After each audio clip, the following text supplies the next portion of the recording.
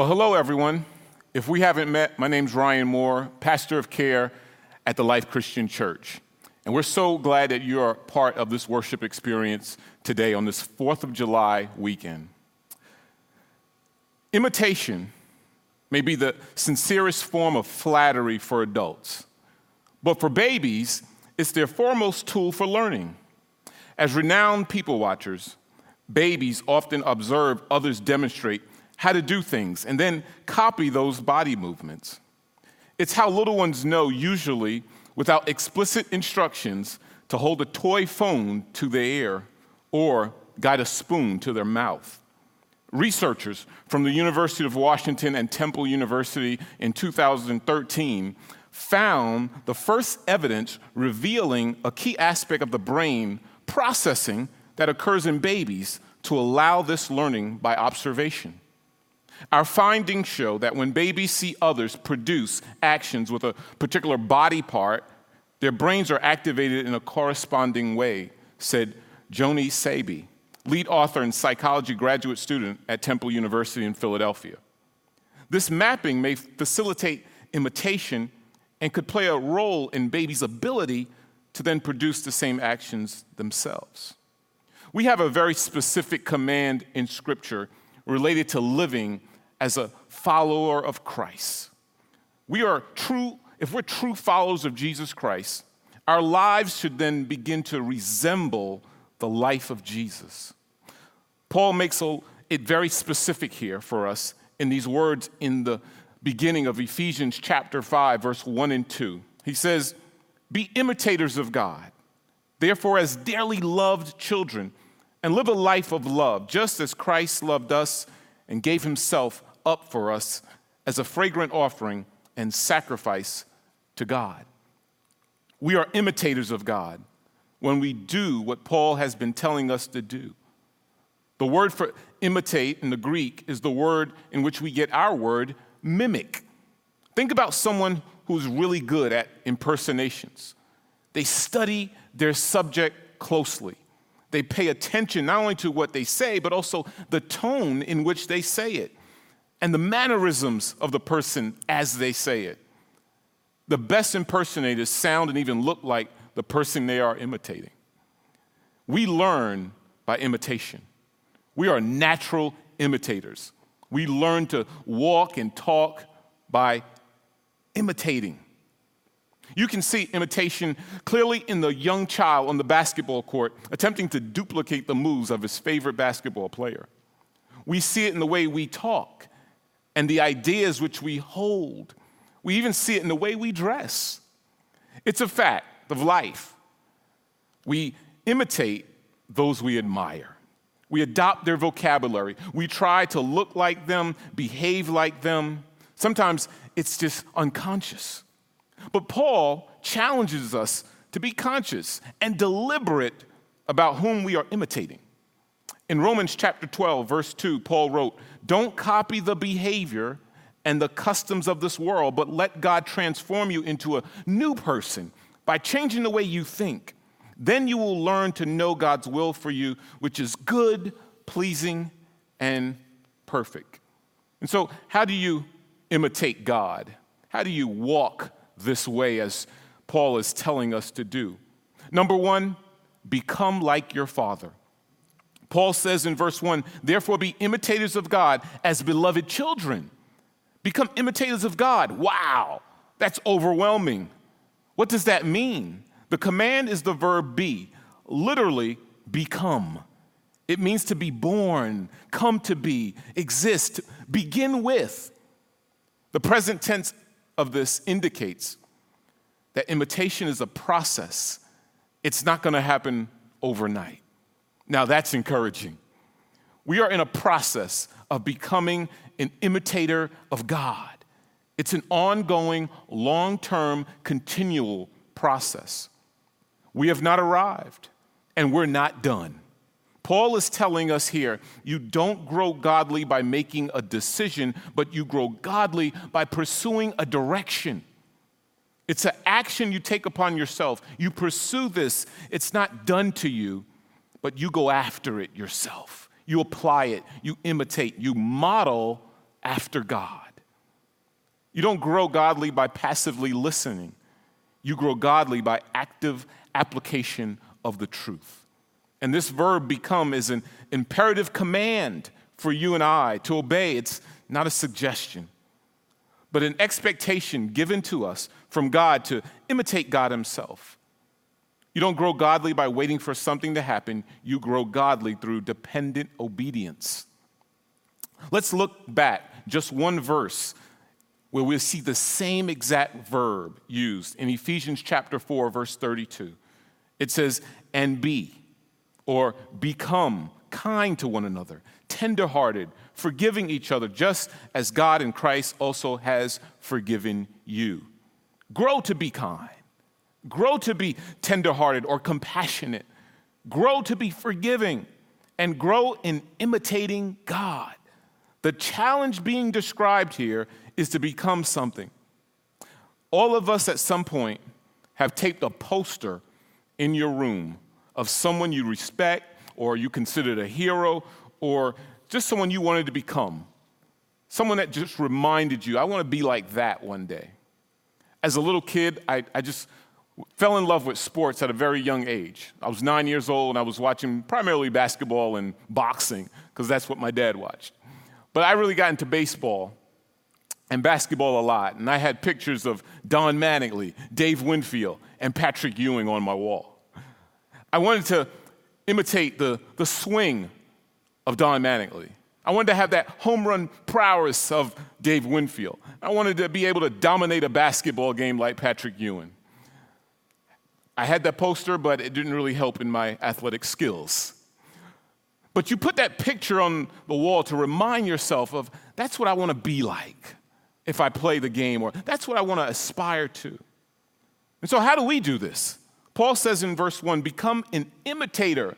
We are to mimic God. Do what he does. Say what he says. Think as he thinks. Feel what he feels. Prioritize what he prioritizes and what he thinks is essential. You know, I see this imitation going on in my own home. My daughter, from time to time, will put on my wife's shoes and do a little mini fashion show for all of us. Why? Because in so many ways, she wants to be like her mom and imitate and model her mom. God says, put on my shoes. Look like me.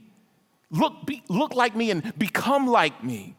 In fact, in the classical Greek, the word imitator means a painting which looks exactly like the subject. You and I are to be that painting.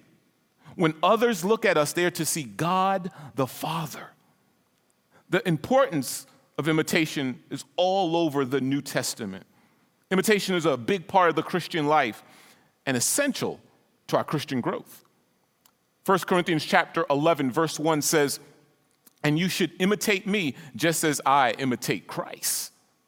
1 Thessalonians 1:6 says, and you became imitators of us and of the Lord when in spite of severe persecution, you welcomed the message with joy from the Holy Spirit. So the New Testament charges us to imitate those who imitate Christ.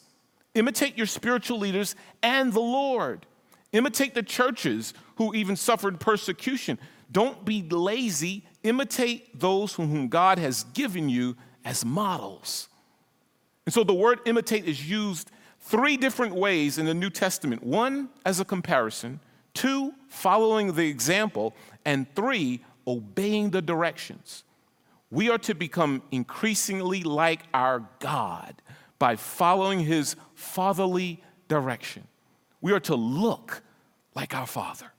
The command to imitate God is a tall order. But notice how Paul starts in verse 1. He says, therefore, be imitators of God. Every time you see a therefore, you must what? Ask the question, what is that therefore there for? Paul is connecting verse 1 that he just described to verse 32, which says, and be. The same verb, become, kind to one another, tenderhearted, forgiving each other, just as God in Christ also has forgiven you. Paul is commanding us to become like and imitate God. But we're not to imitate a God of wrath, a God of judgment, a harsh God, an unbending and difficult God, a distant God, or indifferent God, or an uncaring God. No, he is telling us we are to imitate the God we see in verse 32, a God who is kind to us, a God who is tenderhearted to us, a God who is compassionate, a God who is forgiving to us. Is that your concept of your Heavenly Father? What comes to mind when you think of God the Father? He is kind. He is tenderhearted. He is forgiving. Don't miss it here. This is the picture. This is the model. This is the example. This is what we are to imitate. This is the poster to put on the wall. This is what we are to mimic. This is the pattern to follow. This is the kind, tenderhearted, and forgiving God that he wants us to be. He wants us to be kind. He wants us to be tenderhearted. He wants us to be forgiving. Kind is to meet the needs of others. Compassionate or tenderhearted is to follow with deep emotion for others, which results in meeting their true needs. And forgiving literally means here graciously giving. Once we are in Christ, God is kind. He's compassionate. He's gracious to us. Therefore, imitate him. We are to be kind. We are to be compassionate and gracious to others. So the question for all of us is, are we? Are we like our Father? Do we mimic him? Someone may be asking the question right now on their couch. But why should I? What's driving me to imitate God, Pastor? Look again at verse 1. Therefore, be imitators of God as what? Beloved children. You are loved, very dear and intimate children. This phrase in verse 1, be imitators of God as beloved children, the text is saying this: since we are his children, we should imitate our Father. This is the principle of who we are that we see in chapter 4. So our practice should what? Match our position.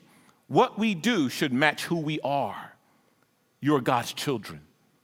Therefore, act like him. Here, we are called his beloved children. It simply means the one who is loved. The word referred to here is basically a parent who only has one child, and they're giving all of their love, all of their affection to that child. The beloved child feels what? Secure and content because of their parents' devoted love. And so God uses it at Jesus' baptism to describe who truly is his only son, Matthew 3:17. And behold, a voice from heaven said, this is my beloved son, with whom I'm well pleased. Paul used it in Romans chapter 1, verse 7. He says, to all in Rome who are loved by God and called to be his holy people. So beloved describes all Christians, me and you. He loves you as if you were his only child. And so this word children is a word for really little children, a child so young that he's dependent upon his parents. It's a more closer relationship and deeper relationship even than simply just son or daughter here. So if you are his, if you're his beloved little child, so as God beloved child, imitate him. That's our compelling force behind us. You're his child. You're his dearly loved child. So imitate him. Not to gain love and acceptance from God, but because we are loved and accepted. And freedom is found here to be able to pray, to share our faith, to read the Bible, to give, to serve our God from love and acceptance, not for love and acceptance. God already loves you. God already has accepted you. And so all that we do comes out of that oasis. We are his, and we are loved. Therefore, imitate him. This is the gospel. This is the gospel of grace. We don't earn our salvation. It's given to us as a grace gift. And his love for us is so free, so full of grace, so unconditional that he decided before the foundation of the world to show his love to you. So mimic our Father as one of his precious little loved child. The second command is walk in love. That's our second point for today. Walk in love.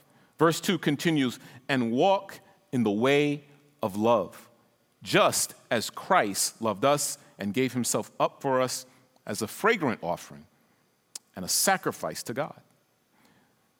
We are to walk.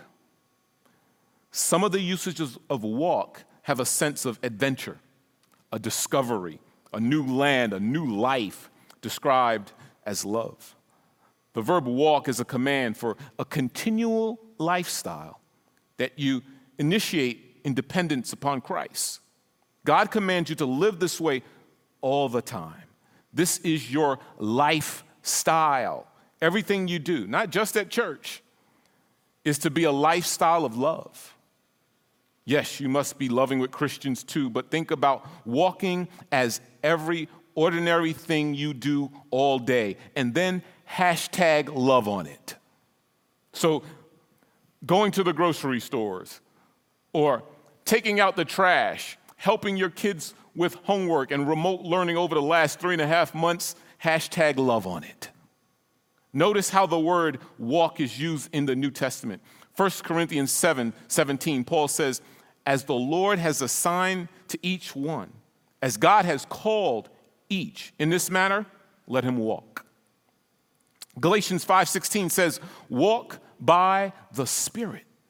And Colossians 2:6 says, as you therefore have received Christ Jesus the Lord, so walk in him. Walk is also translated to go. Be devoted, practice, act, conduct, do it as your regular behavior at home, at work, at school. But it goes a step further. Your walk is to be what you're known for. It's a description of you. It's your attributes. What are you known for? When people think of you, what is it that defines you? Then answer this. What should describe you? What should you be known for? What should our lifestyle supposed to be like that defines all of us? When they say your name, what is it that God wants people to say about you? You and I are to live a lifestyle of love. We are to walk this way in a quality of love. Walk in here is not describing just entering a building, but walking in the sphere of love. You are to be consistently ordering your behavior in the sphere of love. Love saturates everything. When God's love becomes the deciding factor in our choices and the motivating power in our actions, we'll be walking in love. When love limits our choices, moves you to action, and empowers your words, then we are walking in love. God's love, that sacrificial action in order to benefit another, is to be the operating system for your lifestyle computer. Love is the filter in the lens of our lives. And so here are 3 examples of Christ's love. God showed his love for us even though we were undeserving. The Bible is clear. We've all sinned and fall short of the requirements necessary to be right with God. In spite of all this, God sent his son to pay the price for our sin. And he did this because of his love for us. Second, Jesus died willingly. Jesus was not a victim of circumstances. He was not in the wrong place at the wrong time. He chose to just surrender his life as an atonement, payment for sin. So love is a choice. God calls us to choose to love whether or not we feel like doing it. And third, love is costly. The love of God cost Jesus his life. He suffered the penalty that we deserved. And so how do we proceed from here? Here's a couple of suggestions. First, embrace this love of God for you. The Bible summons us to entrust ourselves to this one who loves us with an everlasting love. It starts by running to him rather than turning away from him. Second, study the character of God. It's impossible to imitate someone you do not know. It is impossible to imitate mannerisms which you are unfamiliar with. The same is true with the Lord. We must get to know him. And we do this through getting in the Bible, reading, reflection, and taking time with him. And third, we should make the effort to put into practice what we learn.